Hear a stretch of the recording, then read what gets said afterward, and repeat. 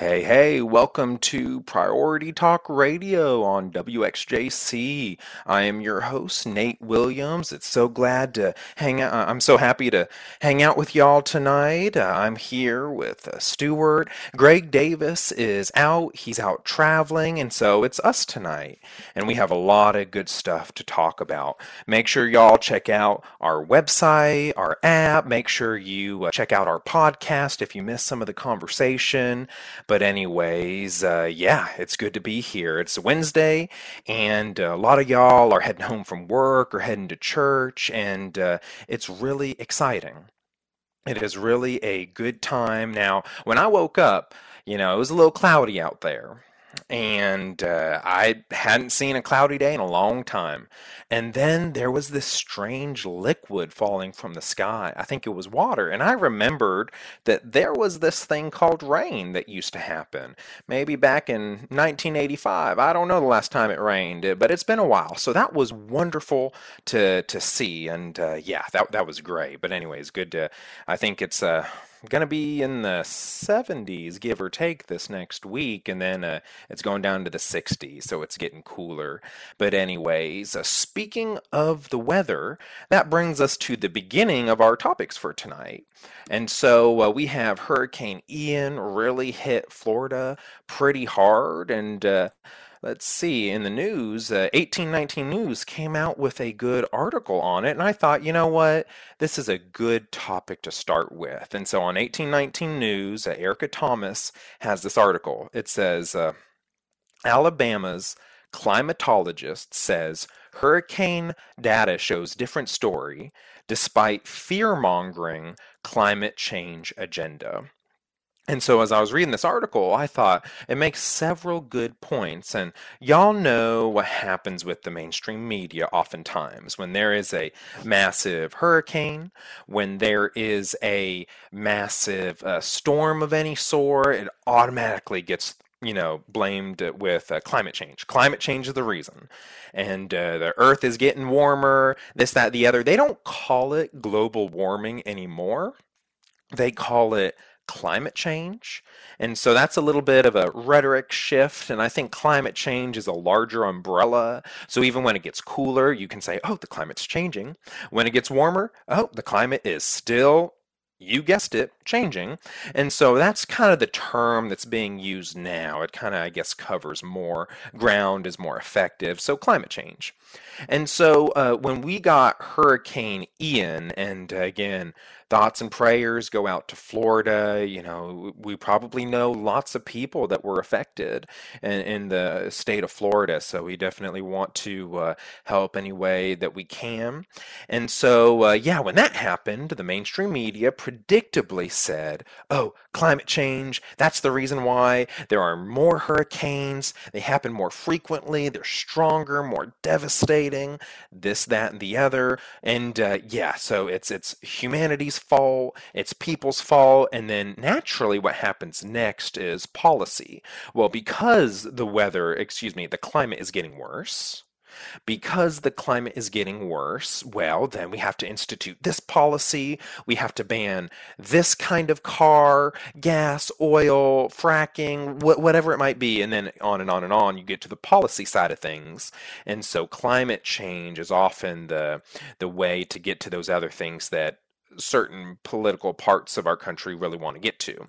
Well, the state climatologist, let me see if I can pronounce that correctly, climatologist, there we go, Dr. John R. Christie has been a professor for 25 years at the University of Alabama in Huntsville. So, yeah, he has testified about climate change at 20 congressional hearings, studied the facts, and revealed the truth about climate change. And so, one thing you'll often hear climate scientists talking about is you can't go off of one singular weather event and blame it on climate change. So if you're thinking of a graph, every time there's a storm, a tornado, a hurricane, whatever it might be, that is one data point. Just one on a graph. And so you can't link climate change with any one event because climate is weather over time. weather over time. And so you can't take Hurricane Ian, for instance, and then blame it on global cooling, global warming. You just can't do that. That's not right. You have to measure it over time and have lots of data points. And so the mainstream media conveniently does not do that and then just wants to blame everything on climate change. So that's one thing we want to know. The second thing we want to know is hurricanes, according to Dr. John R. Christie, they're not they're not getting more frequent. They're not getting more frequent. They're not happening a lot more. And, sometimes, says Christie, it's just a part of the natural change over time. The number of storms go up and down, up and down. So, in terms of humans affecting the climate, no, there's no evidence of that in the hurricanes and tornadoes. But despite several reports that we are experiencing more storms now than ever before, that's not true, according to Christie's report in 2021. And so the mainstream media is going to talk about the frequency of hurricanes. Oh, they're happening so much more. They're not. It's just part of the hype machine that then gets to the other part of politics, which is I'm now going to use this for my agenda to ban certain products, oil, gas, whatever it might be. And so you use climate change to get to that other part of the goal. And so, yeah, hurricanes are not happening more frequently. What about what's the other one? Oh, yeah. What about hurricanes getting stronger? What about hurricanes causing more damage and just being more destructive? Well, Christie says that's also not true. Hurricanes have been hurricanes. And so what happens is this is a common effect when you have civilizations that develop. What happens is the hurricanes don't get worse. The hurricanes don't get more destructive. You just have more people and more infrastructure. So when a hurricane does happen, there's more damage. And you hear about it because, again, remember, with social media, cameras, videos, pictures, our ability to travel anywhere, now all of a sudden everyone's aware of these things at a much higher rate than what it used to be. And so you have more news about it, more video, more evidence of destruction because buildings falling over and houses floating away, that it seems like hurricanes are getting worse. But that's not true. They're the same hurricanes, but just with more people, more infrastructure, I guess collapsing, falling apart. It seems that way, but it's not. An example of this is imagine an island with 5 people on it. A hurricane hits that island and, causes some damage, but, 5 people's not that many. Now imagine, let's say 200 years later, instead of 5 people, you have 5,000 people. A hurricane of a similar size hits that same island. Well, all of a sudden, with 5,000 people on that island, the hurricane has become so much more destructive, right? It's gotten so much worse. No, it's just more people are there. There's more stuff to get knocked down and moved, and so the hurricane hasn't changed, but the damage it causes can change. And so we want to make sure to pump the brakes on some of these things. Now, that doesn't mean we don't want to, and we'll talk about this on the other side of the break, but that doesn't mean we don't want to take care of nature. We don't want to do the right things because God has placed us on earth to take care of his creation. So we want to be good stewards. We want to take care of nature, and I'm all for that. But what we don't want is panic. We don't want to exaggerate. We don't want to use the climate for our own agenda when, it hasn't really changed. In fact, another part of this 1819 news article, let's see if I can find it. Uh, let's see. We are getting smarter, says Dr. Christie. The number of deaths from hurricanes and any drought or severe weather has fallen over 95% over the last 100 years. And so people dying from these natural disasters, or you think drought, severe weather, the number of people dying is actually going down. And so I think humans are great at adaptation. We're great at being flexible. And so I think a lot of our focus, instead of climate change panic, Now, I know there will be lots of thoughts on that. Some people will say the climate isn't changing. Some people will say the climate is changing, but really not that much. And then you have on the other side, oh, the climate's changing a bunch. Humans are responsible. We need to change everything about our lives. That's more of the panicky side. I think if we're going to talk climate change, one good area to talk about is adaptation and flexibility.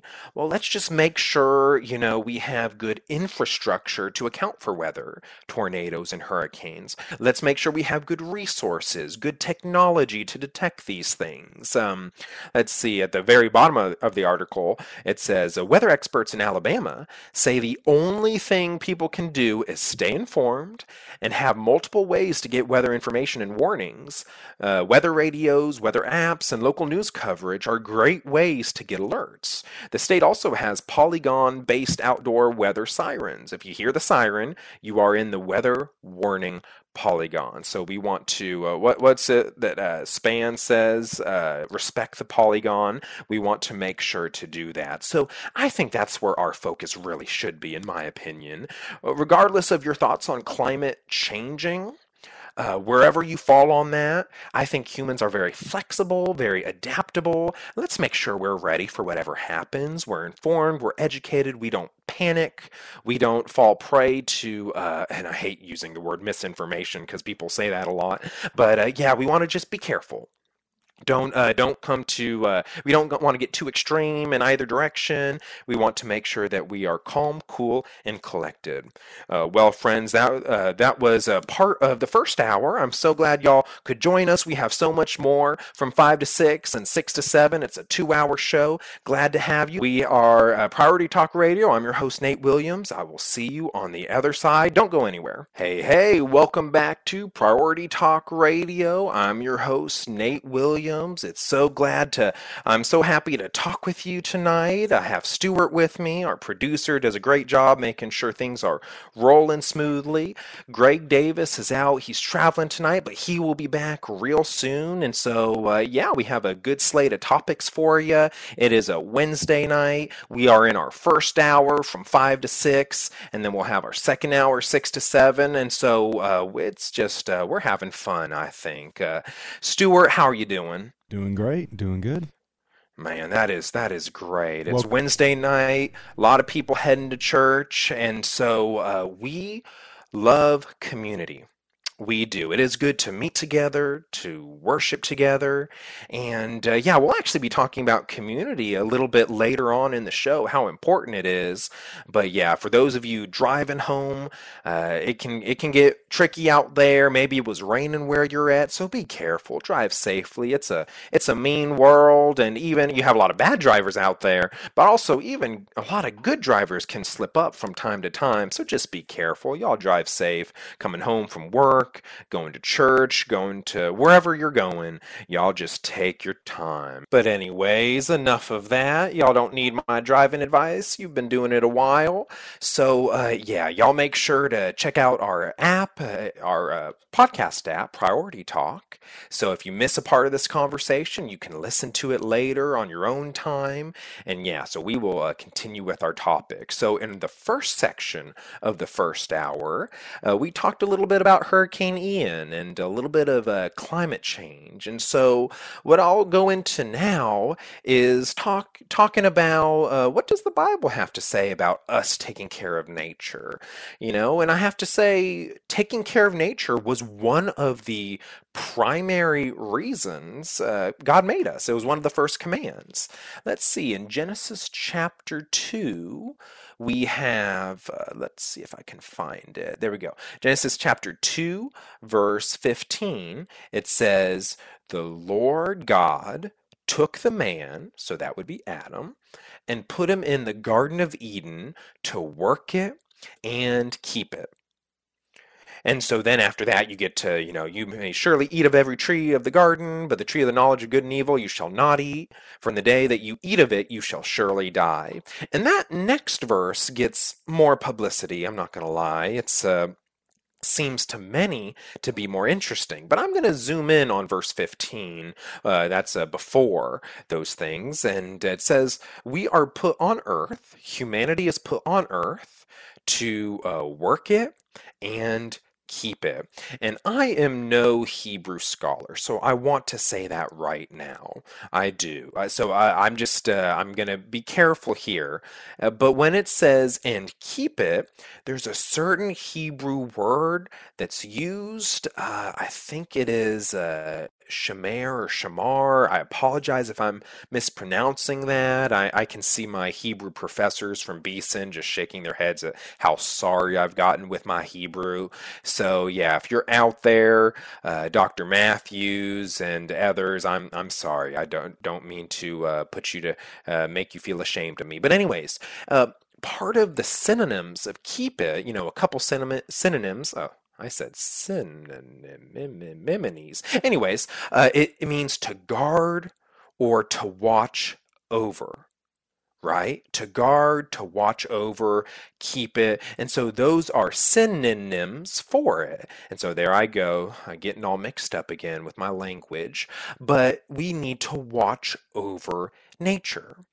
And so I think, as I say, there's a balance there.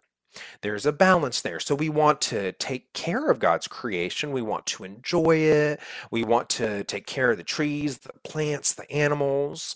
But at the same time, we don't want to worship nature. And sometimes that's what those who are more fanatical with climate change, that's sometimes the direction that they go in. It's not just enough to take good care of nature, which we are to do. It is biblical, it is godly, it's one of the reasons why we were put on earth. So we want to do that. But what happens is, for a lot of people, climate change and issues of global warming, it becomes its own religion of sorts. There's an apocalypse coming up soon, and we have to do everything we can, even if it's momentarily in the short term very destructive to humans, but we have to do everything we can to avoid the coming apocalypse of rising sea levels and I don't know what else is out there, asteroids hitting the earth, too much gas of certain gases in the air, the everything becoming a desert everywhere. You get the picture. You get what I'm trying to get at. That's the apocalypse where everyone dies.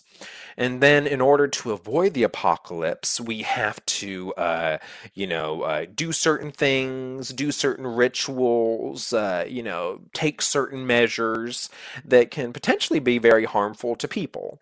And so, there's that. It becomes its own religion where you have a savior, which is these climate change fanatics. You must listen to them. You have to give all the power to these people to make policy and the government, the UN, whatever it might be.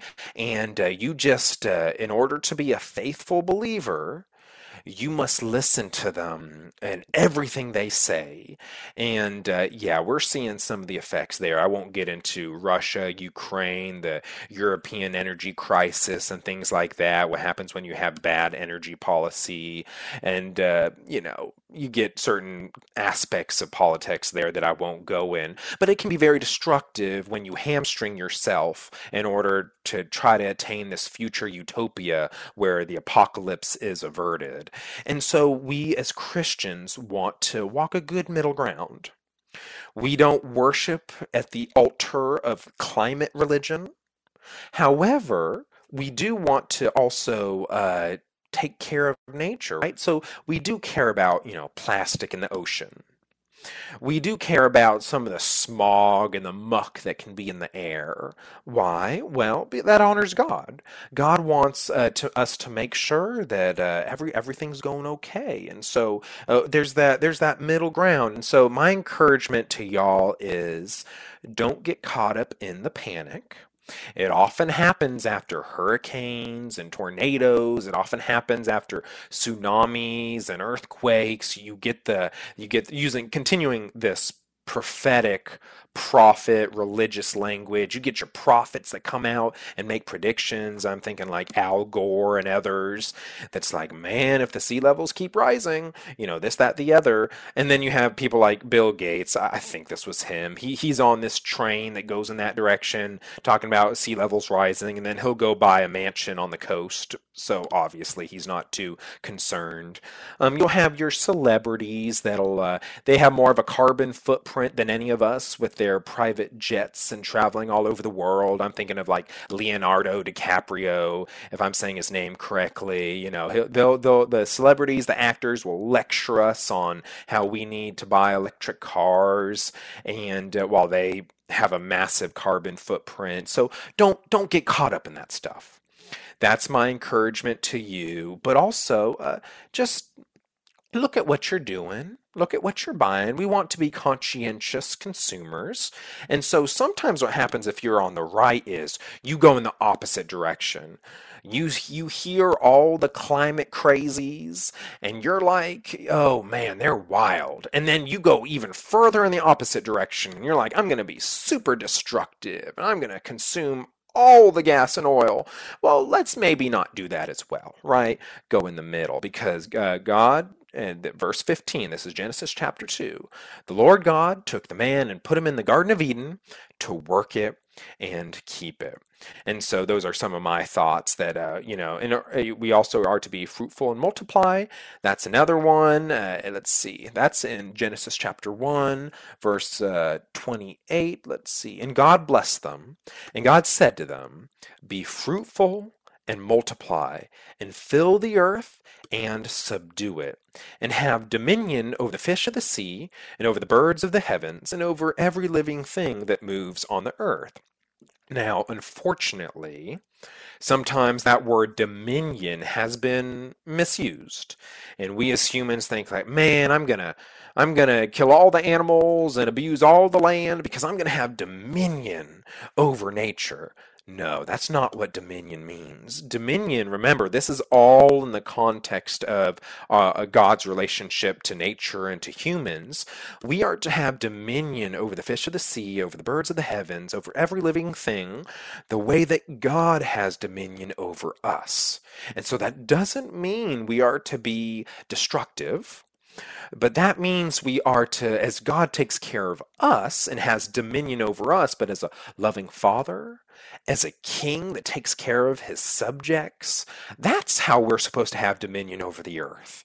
That's how we're supposed to live and be in the midst of our kingdom, if you will. It's how God takes care of us. So that's the way I think about it. So if anyone ever accuses it, and there have been people like this, there have been people that say, oh, look, this allows for abuse. No, what you say to that is simply, we have dominion over nature the way God has dominion over us. God loves us. Therefore, we are to love nature as well and take care of it as best we can in the model that God provides for us. Well, friends, those are some of my thoughts, and so we have a lot more coming on after the break. A lot of good stuff we'll talk about. We have some really sad drug news with fentanyl, drug statistics. We'll talk about the need for family. We're going to talk about guns, crime, gangs, and why we need community and fathers in the home. That'll fill out the rest of this first hour. I'm so glad y'all could join us and listen in. It's me and Stuart. This is WXJC Radio Priority Talk. I'm your host, Nate Williams.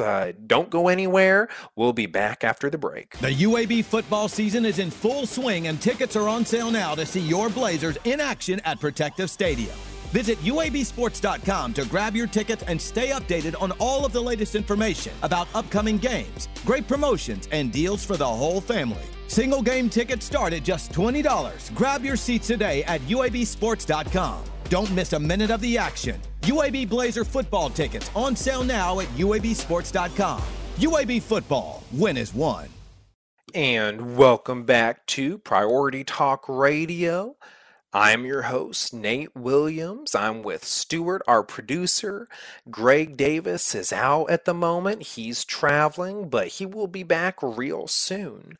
So I'm glad to have you. I'm glad to be able to talk with you on this Wednesday night, the first hour here on WXJC Radio. And so we will continue our conversation. In the first section of the hour, we talked a little bit about Hurricane Ian and climate change. And then in the next section, right before the break, we talked about a little bit about our priorities as Christians, as humans on the earth. Why did God put us here? Well, part of the reason is to take care of nature, to look after it. And so we don't want to go overboard.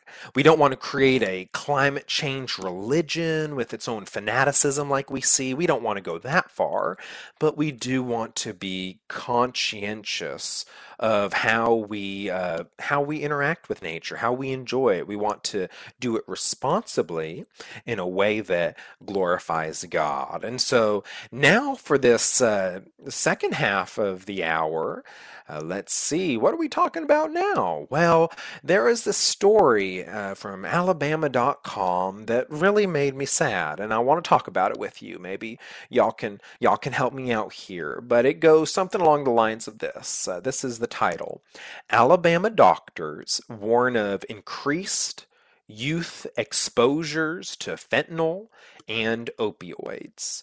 This is by let's see, Savannah Fernandez. There we are. And so Dr. Rebecca Savage, this is now in the article, says this: We are losing way too many kids.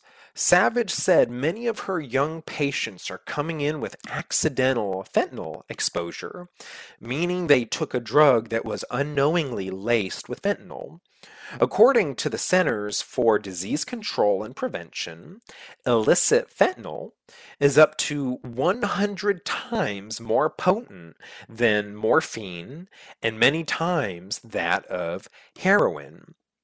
And so I just want to pause there and just talk about how sad this is, that people are taking various drugs thinking that it's something else, and then it's laced with fentanyl, and then people are dying of it, and it's terrible. According to the Alabama State Department of Education, naloxone, I probably butchered that pronunciation, but that's okay. A medicine that can rapidly treat overdoses in emergency situations and is administered nasally, has been administered 15 times in schools in the first 2 months of this year. And so about 90% of high schools keep this drug on campus to keep this medicine on campus in order to help with that.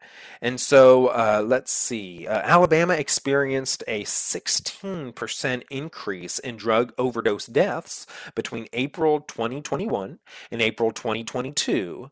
And that's considerably higher than the national average of 7% during that same time period. And continuing on in the article, it's not only opioids and pain pills like Percocet or OxyContin that doctors are seeing laced with the fentanyl, which can cause respiratory distress and death when taken in high doses. But they have also been seeing patients coming in with fentanyl exposure from drugs like Xanax and marijuana for the first time. And so what's happened is people are taking these other drugs, whether good or bad, or whether it's legal or illegal, whatever it might be, and those drugs are laced with fentanyl, and it's killing people. And so this is really, really horrible. And I want y'all just to be aware of that. We need to know where certain things are coming from. Obviously, you don't want to take harmful drugs, drugs that'll hurt you. And so our youth needs to be aware of that.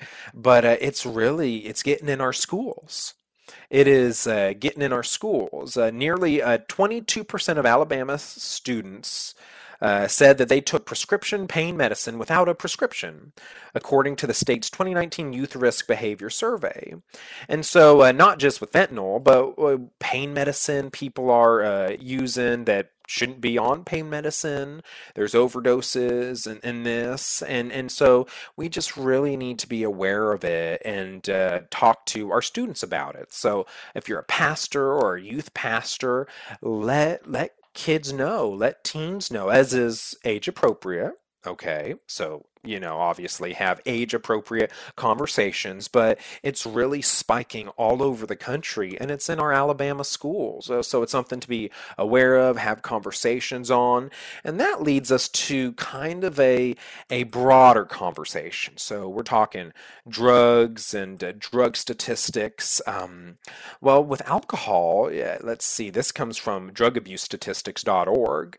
Alcohol abuse, alcohol kills over 95,000 Americans every year. A lot of addictive behavior out there. So let's see, people are abusing Adderall, and so that can be a prescribed stimulant. And so let's see what else. Narcotic abuse. A lot of people are overdosing, a lot of drug-related deaths. Over 70,000 drug overdose deaths occur in the U.S. annually. That is heartbreaking. Let's see, from 2012 to 2015, the U.S. saw a 264% increase in synthetic opioid other than methadone deaths. So synthetic opioid deaths have skyrocketed. And I think what we're seeing here, and this will carry us through for the rest of this first hour on the show, what we're seeing is a lot of addictive behaviors. We're talking drug addictions, alcohol, pornography, gambling, whatever it is. People are trying to escape reality by going to these addictive behaviors, and it's really sad. And the church needs to speak out, but not just speak out in a way saying these are bad, right? Because anyone can do that, but offer an alternative life, offer a way of life that is healthier, more fulfilling, satisfying to the soul. And that's obviously our relationship with God, right? We want to make sure that we talk about that, we share the gospel. And so, one of the ways that we can encourage helpful, healthy behavior in the culture is, talking about the family, how we need fathers in the home. That's a conversation many people don't want to have, and that's fathers in the home. There's a lot of fatherlessness out there. And so I was looking at a Crisis magazine, and there's a report that says really, it's hard to get like exact numbers, but the vast majority of shootings, like mass shootings, let's see, I want to say this correctly, but vast majority of mass shootings happen with people in a broken home, with people oftentimes without a father. And so that's not good. And there's a connection between violence and broken homes, and that connection's pretty clear. And so going to America First Policy Institute, I have some more statistics to share with you. And so let's see. There are over 18 million children in the United States that live without a biological father, stepfather, or adoptive father present in the home. Over 18 million. Let's see. Fatherless children are more likely to suffer from psychosocial development issues, live in poverty, drop out of school, engage in school violence, etc., etc., etc., etc. Let's see. Approximately 41% of children are born to unwed mothers. Let's see. 63% of youth suicide victims are from fatherless homes. 80% of rapists come from fatherless homes. And so, there's some really discouraging statistics out there. You can look it up at the America First Policy Institute. They have a page with all these, and I'm just citing some of them. And we need to know know that fathers in the home, y'all matter out there. If you're a father listening in, you are so important. I've talked to dads that are just like, man, I'm not having an impact. My kids don't listen to me. My teens don't like me. And I've known some fathers that are thinking about leaving. They're like, man, this isn't what I signed up for. This isn't what I thought it would be. And my plea to you is that stay involved. Get better, because obviously no one's perfect, so get better as a father. Keep your word. Stay in the good fight. Your children need you. Your children need you. The family unit is so important. And then on top of that, and we'll talk about this on the other side of the break to finish out the hour. On top of that, we need churches. We need churches. They're important. Also, we need social organizations, institutions. I'm thinking of like volunteer firefighting. I'm thinking of the local bowling league. I have an interesting article on that one. Our social fabric isn't what it used to be. And so we need the family unit strong and healthy. We need the, churches to be strong and healthy with active men and women who love God, love each other. We need people involved in civic institutions. You think about get out and vote. We're thinking volunteering at soup kitchens and food pantries and firefighting and all this stuff. We need a healthy social fabric that we've gotten away from in modern times. And so that's part of the problem is everyone's so disconnected from each other with social media and our internet capabilities, which are pretty cool, I'm not going to lie. But what's happened is we don't feel the need for one another, to lean on one another. And so we kind of become self-reliant. Well, friends, we'll talk more about that on the other side of the break. Don't go anywhere. This is Priority Talk Radio. I'm your host, Nate Williams. I will talk to you in a moment. Don't touch that dial. Hey, we are back. This is WXJC Radio, Priority Talk. I am Nate Williams with you today. Stuart's in the studio, holding things down. Greg Davis is out traveling, but like I've been saying this hour, he'll be back real soon. And so, it's us. So y'all make sure to follow us on social media at Priority Talk. Stay up to date on all the cool things that are going on. Check out our podcast, Priority Talk. It's on Apple, Spotify, elsewhere. Yes, it's good. If you've missed something, you don't have to miss it. Don't miss out. Go back and listen to all the good stuff we've been talking about. So we're heading towards the end of this first hour, and we talked about Hurricane Ian, climate change, how Christians are responsibility to nature, and why God put us on Earth. And then we talked about a little bit of, some unfortunate drug statistics and crime statistics and the need for healthy families. And so to finish out the hour, we're going to keep talking about that. And so, we talked a little bit about civic institutions, right? How we've been heading away from community in recent times. And what this is called is atomistic individualism. It's, you could kind of summarize it as I am me. Hear me roar. I can be whoever I want to be. I can do whatever I want to do. I can create meaning in my life. That's a little bit of, if you're into philosophy, existentialism right there. Jean-Paul Sartre and Albert Camus and some others. I can make my life meaningful however I want to. Me. Well, what happens with that is it sounds good for a time. That all we need is, all I need is myself. And, it sounds great on social media. Wow, that person's so big and strong. But what ends up happening is we get isolated.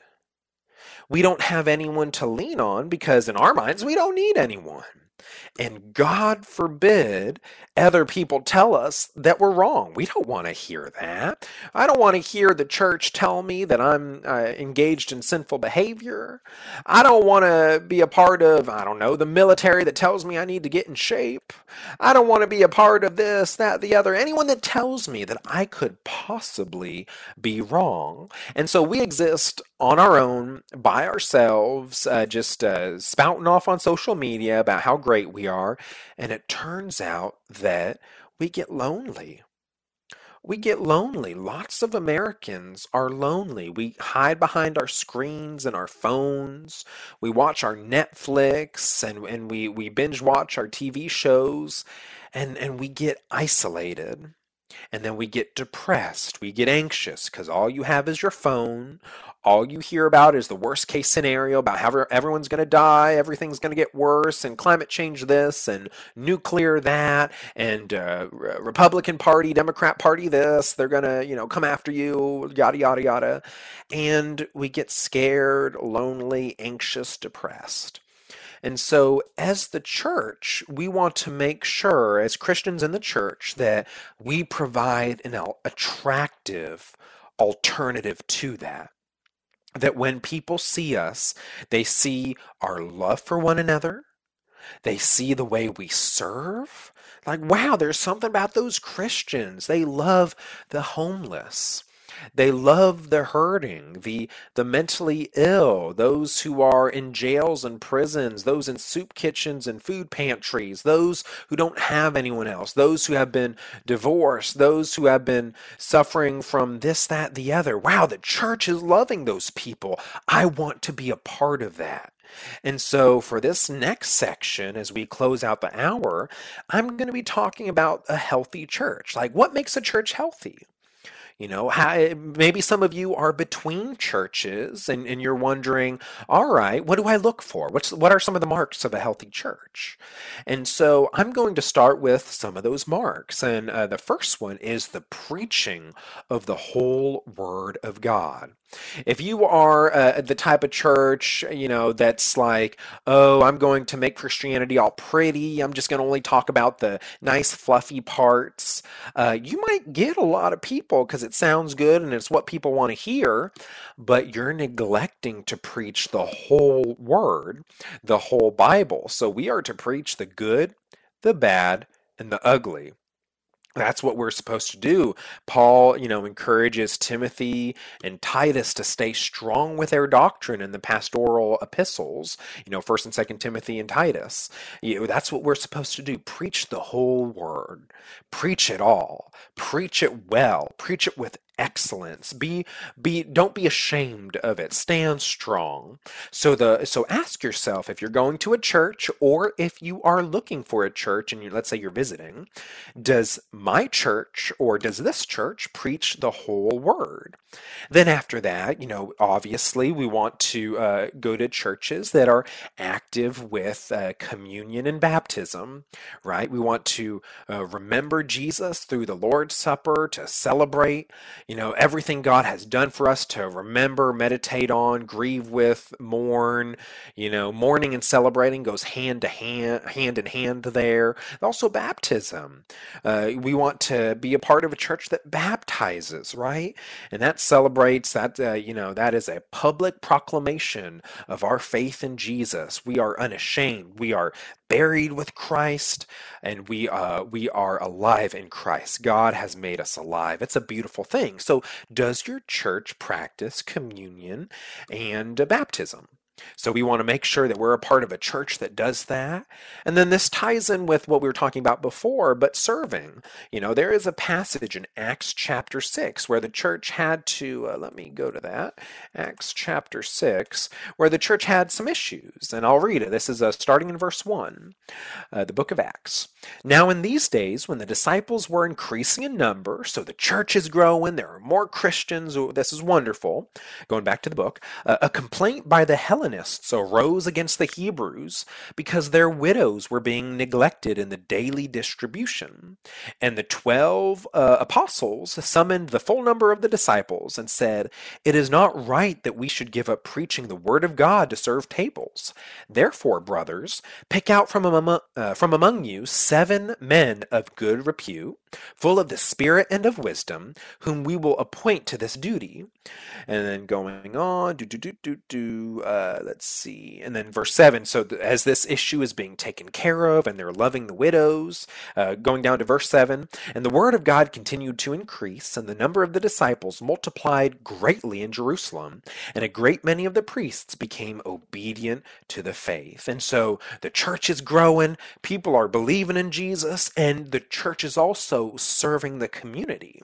So we want to have a great commission mindset.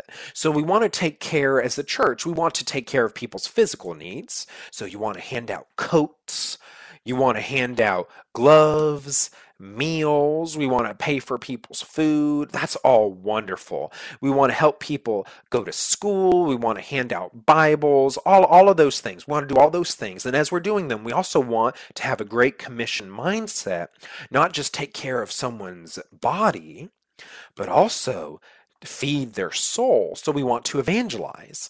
And so another question to ask is, how healthy is your church when it comes to serving? We don't want churches to just be inwards, kind of like a country club, right? You go to church, you have a good time, you have fun, you hang out with your broskies and your sisters. I don't know how to, broskies, siskies doesn't really have the same ring to it, but whatever. Brothers and sisters, have a good time, get entertained, have a funny sermon, this, that, the other.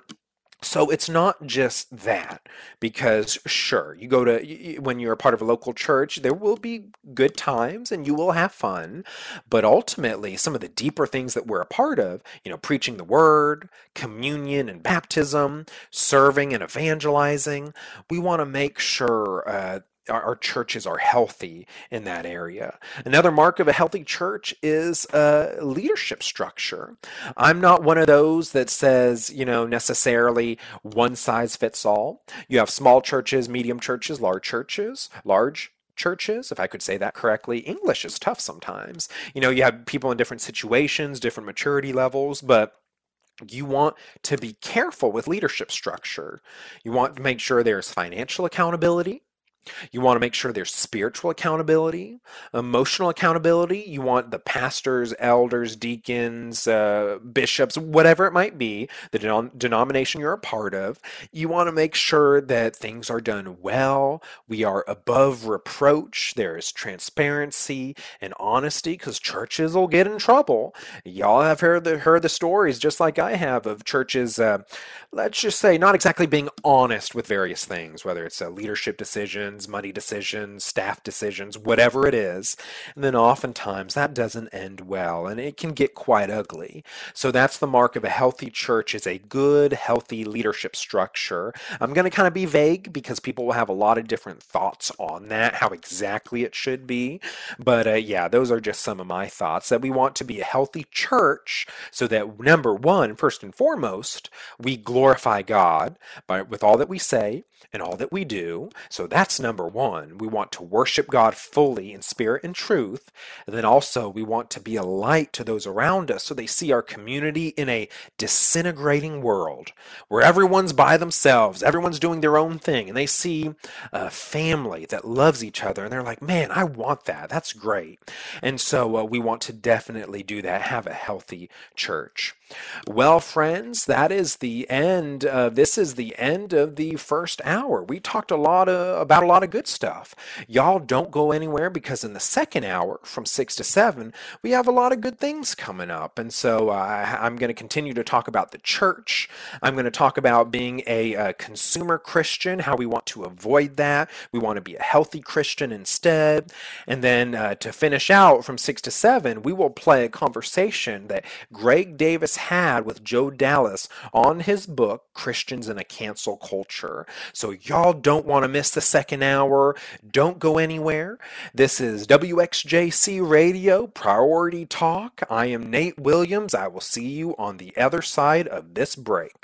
Hey, this is Greg, and ever since the first time I visited Israel in 1999, I've encouraged others to also experience the land of the Bible for themselves. I'm wondering if you've ever dreamed of visiting the Holy Land and walking where Jesus walked. If so, why don't you pray about touring Israel with me in the summer of 2023? We will experience a 10-day pilgrimage that will include visiting biblical sites around the Sea of Galilee and actually taking an inspirational boat ride on the same waters that Jesus walked upon. We will also visit the holy sites in the city of Jerusalem, including Golgotha and the Garden Tomb. You'll also experience the Dead Sea and many significant Old Testament sites. The Bible will come alive to you like never before. Are you interested at all? Email me, greg@prioritytalkradio.com, and I'll share with you much more information about this trip of a lifetime. Email me, greg@prioritytalkradio.com, for more information on traveling with me to the Holy Land in summer of 2023.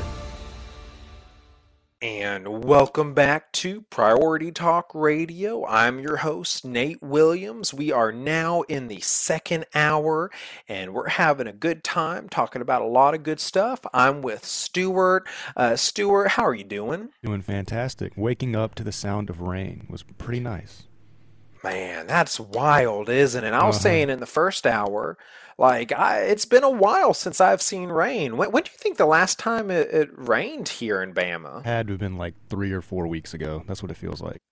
Man, that's ages ago. Goodness. But yeah, we had some rain today. Hallelujah. And so God has blessed us. We are thankful. And yeah, so great weather recently. Not just good weather the way you might think of, 70s and sunny, but then when you need rain and you get rain, well, that's good weather too. Greg Davis is out traveling, and so yeah, we're talking, and y'all have me for tonight. And so we talked about a lot of good stuff in that first hour. If you missed it, just know that you don't have to. We have a Priority Talk podcast. Make sure to check it out. We talked about Hurricane Ian, climate change, religion, how as people on this earth put here by God, we're also supposed to take care of nature. And then we talked about community, the social fabric, healthy churches. That was all in the first hour. That's pretty cool stuff. You don't want to miss it. So make sure, if you did, make sure to go back and check it out on the podcast. But what are we talking about now? Well, that's a great question. I am so glad you asked. And so before the break, we talked about a healthy church. What are the marks of a healthy church? A healthy church preaches the whole word. Amen. A healthy church, practices what's called in some circles the sacraments or the ordinances. You have communion. You have the Lord's Supper. A healthy church is serving and active in the community, serving and active in its own church circle, right? You want to take care of your members. Then also a healthy church has a Great Commission mindset of evangelism. Y'all, we want to take care of people's bodies, yes, feeding them, clothing those who don't have clothes, all those things, medicine and education. Yes, all of those are great. But above all, we want to take care of people's souls. So we want to make sure to evangelize. A healthy church does that. And then let's see, we also talked about leadership structure. Y'all, how many times have we seen churches implode? They were doing such incredible things for the Lord, but something was there with the leadership structure. There was a power imbalance or not enough transparency, whatever it might have been, and then churches fall or leaders have scandals. And so we want to make sure we have healthy leadership structures. We want to make sure, and I talked about this, a little bit ago, it wasn't today, but in past shows, about pastors who are burned out and struggling. We want to make sure we have healthy pastors as best we can. And so, yeah, lots and lots of good stuff. But I'm not going to stop there, because sometimes, and I've been guilty too, I often say this when I preach, I often say this, that we like to blame churches or we like to blame other people. But before we do that, we want to make sure that we are pointing the finger at ourselves as well when it comes to blame. And so we might look at a church and we're like, man, it's not that healthy. Or, oh, I don't like this church. This, me. And I get it. Churches aren't going to be perfect. I know. I know. I've heard the stories. I'm with you. I commiserate with you. Churches do things wrong all the time and they hurt people. Maybe they've hurt you. But also, we got to take some of the blame ourselves. Sometimes we complain in our churches, and then when we're asked, hey, do you want to get involved? Hey, do you want to help being part of the solution instead of just pointing out the problem? We're like, no, no, not me. Someone else can do it. Someone else can serve. Someone else can volunteer. And then the blame isn't on us, right? Because we didn't create the problem. Friends, let's be better. Let's be better. It's so easy to complain about churches. You complain about your home church, or maybe you're looking for churches, and you're probably right in what you're saying. But God put us on earth for a reason.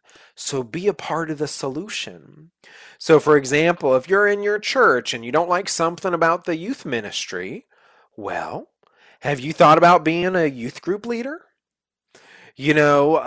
Maybe you're at your church and you don't like something in the worship music or the worship band. Have you thought about, learning an instrument, or if you know an instrument, getting involved? It's so easy to blame others. And so I've talked with pastors, a lot of them, and they get frustrated about this. They know their churches are flawed. They get it. Churches are made of people, and people can be the worst. We all get that. But what happens is sometimes we're content to just grumble and complain. So if that's you tonight, and I'm pointing the finger at myself, I know I've done it too. But if that's you tonight, let's be better. Let's try something different. Let's try to be a part of the solution, because believe it or not, your elders, your leaders, your pastors, your staff members, for the most part, they're trying. They're trying, and so we want to definitely give them grace, give them forgiveness, and love them as Christ has loved us. But also, let's get our rear ends off the couch. It's so easy to point, but it's harder to get down and dirty and start making things better. And so, as Christians, we want to do that because y'all, and we'll talk about this more as this second hour goes on. Like, so many people don't get involved in church and they become consumer Christians, right? We don't want to be a consumer Christian. And what is a consumer Christian, you ask? Well, I'm glad you asked. A consumer Christian treats church like a restaurant. So imagine it's a Wednesday night now, so let's just use another day. It's a Friday night and you're looking good. You got all your clothes on. You're with your significant other. Y'all are looking good. You're excited. And what do? Well, you start talking about restaurants. Okay, what restaurant should we go to? What kind of food are we feeling? What are we wanting? What's going to be, how long are we willing to wait? This, that, the other. What about past experiences? Because let's say you have a restaurant that's right next to you, but you just had bad experiences with them. What you'll do is oftentimes you'll skip that restaurant, you'll go somewhere else. And that makes sense when it comes to consuming food. You are a consumer of food, and so therefore you can be quite picky and get what you want. But we take that same consumer mentality and we take it and we apply it to our faith. We look at churches like we look at restaurants. Hey, what can you offer me? Do you got the flashy preacher with the funny sermons that could have their own Netflix special because they're so funny? Do you got the lasers, the smoke machines if you're into that? Do you have the awesome singers and the great musicians? What about the youth ministry? Do y'all have a great youth ministry, children's ministry? Do y'all have this service ministry, that group, this opportunity, that opportunity? And we start to treat the church like we do food. And if that church ain't giving me exactly what I want, then we gone.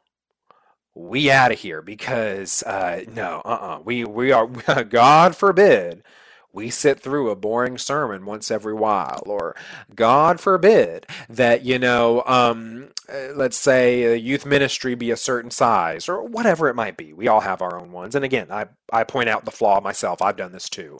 Let's not be consumer Christians asking, oh, how can a church fit all my needs?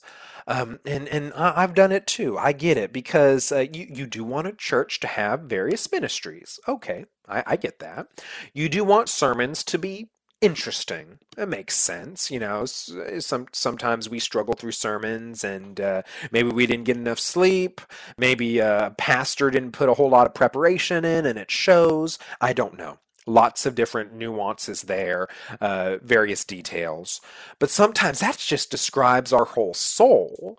And we're like, oh man, I need a church to be everything. Otherwise, I'm not going to be there. I'm not going to give that church my money, my time. I'm not going to, and I just say, y'all, we got to grow up a little bit. It's not, the church is not an arcade to entertain us. The church is not Chuck E. Cheese to keep our kids entertained. The church exists as a way of glorifying God. Jesus Christ is the head of the church. We are the body of Christ. So first and foremost, the church exists for worship. We want to worship our God. We want to hear the word. We want to be transformed to be like Jesus. And also, we want to serve those around us. We want to minister. We want to, all those good things that I talked about a little bit before with the healthy church. And so, yeah, we'll talk about more about this on the other side of the break, but I would encourage us to just let's do better there. Don't be a consumer Christian. Get involved, get active. What can you do to help make church a better place for those around you and for you to help the church glorify God even more? And so that's the mindset that we are supposed to have. Y'all don't go anywhere. On the other side of this break, we're going to talk about, the spiritual gifts. We're going to talk about, how to serve, what to look for when we're serving in church. And so it's going to be a great conversation, y'all. This is the second hour of our 2-hour show. This is WXJC Radio Priority Talk. I'm your host, Nate Williams. Don't go anywhere. We'll be right back. Hey, friends, so glad to have you. This is Priority Talk Radio. I'm your host, Nate Williams, and we're just having a lot of fun talking about some good stuff. I hope y'all are driving safe. Maybe you're heading to church, whatever it is you might be doing. Y'all stay safe out there. Roads can be tricky, drivers can be tough, but yeah, let's take our time. And so, yeah, we've been talking about a lot of good stuff in the first hour and into the second hour that we're on now. A lot of good things about the news and about our faith. We talked about Hurricane Ian and let's see, climate change. We talked about our role as people on this earth to take care of nature. We talked about what a healthy church looks like and how not to be a consumer Christian. And so in this next part of the hour, heading to 6:30, we're going to keep that conversation going. And then once we hit 6:30, y'all still don't go anywhere. We're going to play a conversation Greg Davis had with Joe Dallas and his book, Christians in a Cancel Culture. How needed is that topic right now? With everyone getting canceled, or everyone, I guess, people are trying to get other people canceled, whatever it might be, y'all listen into that conversation. It's a good one. So don't go anywhere. And so, yeah, so let's talk more about healthy churches, being active Christians, and we'll keep that conversation going. Now, people will ask me, they will say, Nate, I don't know what my gifts are. You're saying to serve, you're saying to be a part of the church, but how? What do I do? I don't know what to do. And so you may have heard of the spiritual gifts that when we're saved, the Holy Spirit that lives inside of us, we have gifts of the Holy Spirit, and we use these gifts to serve one another, to serve the church for the glory of God. Maybe you've heard of those things, and you're wondering, well, what gifts do I have? And so I'll answer that one just real quick. How do you know what gifts you have? Here's how you know. One, you study the passages that talk about the gifts. So you think 1 Corinthians 12, 14, there's passages in Ephesians and Romans, etc., etc. So you study them, you pray to God about them, that God would show you, and then also you ask. Ask those around you that know you well. Ask Christians and be like, hey, when it comes to the gifts of the Holy Spirit and how I should serve in the church, what gifts do you think I have? And I bet the more mature believers that you'll talk to would love to have that conversation with you. And so that's how I would go about that.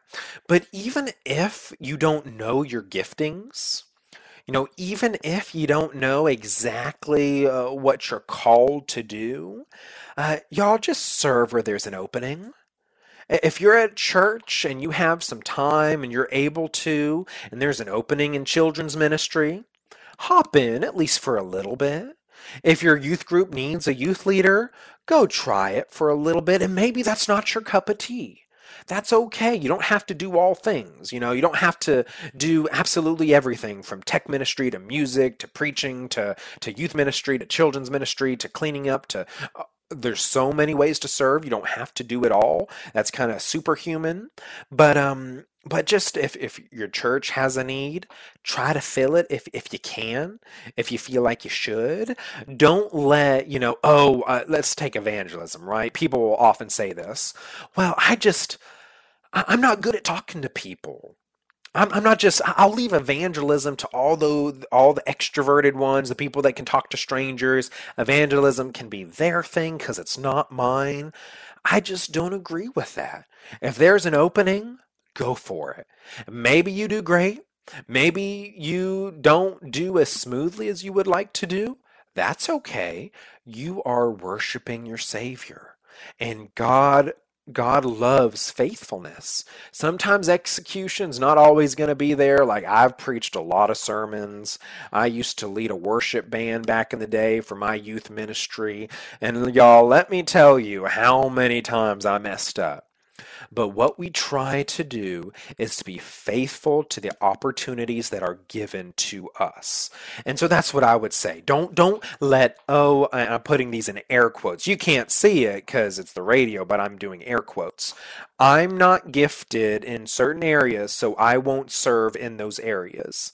I just don't like it. I think it smells like an excuse. But I do think as we grow in our faith that yes, you do want to lean into your giftings because that's where I think you'll produce the most fruit. But that's just what I would say. So I'm going to read a little bit of 1 Corinthians chapter 12 for you. This is from Paul, and I'm going to start in verse 12. For just as the body is one and has many members, and all the members of the body, though many, are one body, so it is with Christ. For in one Spirit we were all baptized into one body, Jews or Greeks, slaves or free, and all were made to drink of one Spirit. For the body does not consist of one member, but of many. If the foot should say, because I'm not a hand, I do not belong to the body, that would not make it any less a part of the body. And if the ear should say, because I'm not an eye, I do not belong to the body, that would not make it any less a part of the body. If the whole body were an eye, where would be the sense of hearing? If the whole body were an ear, where would be the sense of smell? But as it is, God arranged the members in the body, each one of them, as he chose. If all were a single member, where would the body be? As it is, there are many parts, yet one body. And so all that is, I'm going to summarize real quickly, but we are all part of the body of Christ. And just as any body, there are different body parts that serve different functions. And so, y'all, every one of you listening, y'all have a reason and a purpose in the church. You're not by yourself off there like, man, I can't do anything for Jesus. I can't help the church in any way. I'm not gifted. Well, let's not call God a liar. God has gifted you in special ways to bless the church, and y'all make sure you know that. that all of us together can do what God has called us to do. We're all different body parts that do special things. And then if you're going down through verse, let's see, we're in 1 Corinthians 12 if you're just joining us. Let's see, where do I want to start again? I'll start in verse 27. Now you are the body of Christ and individually members of it. And God has appointed in the church first apostles, second prophets, third teachers, then miracles, then gifts of healing, helping, administrating, and various kinds of tongues. Are all apostles? Are all prophets? Are all teachers? Do all work miracles? Do all possess gifts of healing? Do all speak with tongues? Do all interpret? But earnestly desire the higher gifts, and I will show you a still more excellent way. And so in that end of 1 Corinthians chapter 12, Paul lists some of the gifts. Now people will disagree. Are the lists comprehensive? Is that all? Or maybe there are more, whatever they might be. But all we know is that the Holy Spirit has given us gifts, and they're all needed. So yes, you are needed in the church. And so we often think, and this is an unfortunate kind of American Christian-y kind of way of thinking, like, oh, I have my private faith, just me and God, la la la. I don't need to be a part of church. I don't need to be active because it's just me and God and our little kind of private thing, kind of, how we have health insurance. Well, this is, heaven insurance. It's just, for me personally, I get my own Jake from State Farm, a personal policy with Jesus, with its own perks, and I'm going to enjoy it over here. No, friends. We were made to be in community. Don't separate yourself from the church because you have a lot to offer for the glory of God. We're not boasting. We're not saying, oh, look how special I am with my incredible gifts that I gave myself. No, they come from the Holy Spirit. Gifts of the Spirit, there are lots of them out there, and you have at least one. So when you separate yourself from the church community, you are robbing the body of an eye, or you're robbing the body of an ear, a nose, a hand, an arm, whatever in this metaphor. And we know a body without certain body parts, it's really rough. We're not able to do all the things that a body's supposed to do. And so if everyone can speak well and preach well, that's great, but who's going to have the faith? Who's going to be generous? Who's going to do this, that, evangelize, prophesy, this, all those things. If everyone has strong, the gift of generosity and give so much, well, that's wonderful, but then who's going to teach? Who's going to administrate, etc., etc.? We need a well-rounded church community, and you're a part of it. So again, going back a little bit, earlier in the first and the second hour, don't be a consumer Christian. Don't treat churches like restaurants where you just go to one that can entertain you and take care of you for a little bit. We want to not be consumer Christians. We want to be active, healthy Christians, and so we definitely want to talk about that and make sure that we are involved as we should be. Don't blame it all on churches. We have a role to play as well. Well, friends, as we're heading towards another break, y'all don't go anywhere. On the other side of this break, we're going to play a Greg Davis conversation with Joe Dallas on his book, Christians in a Cancel Culture. It is needed. Friends, we live in a cancel culture where if you say the wrong thing, you gone. It's like in baseball. You're out of here, and sometimes you don't even get 3 strikes. You just gone when you mess up. And so how are we supposed to respond to that? Y'all make sure to listen in. Don't go anywhere. Y'all, this is the second hour, WXJC Radio Priority Talk. I'm your host, Nate Williams. We will be right back.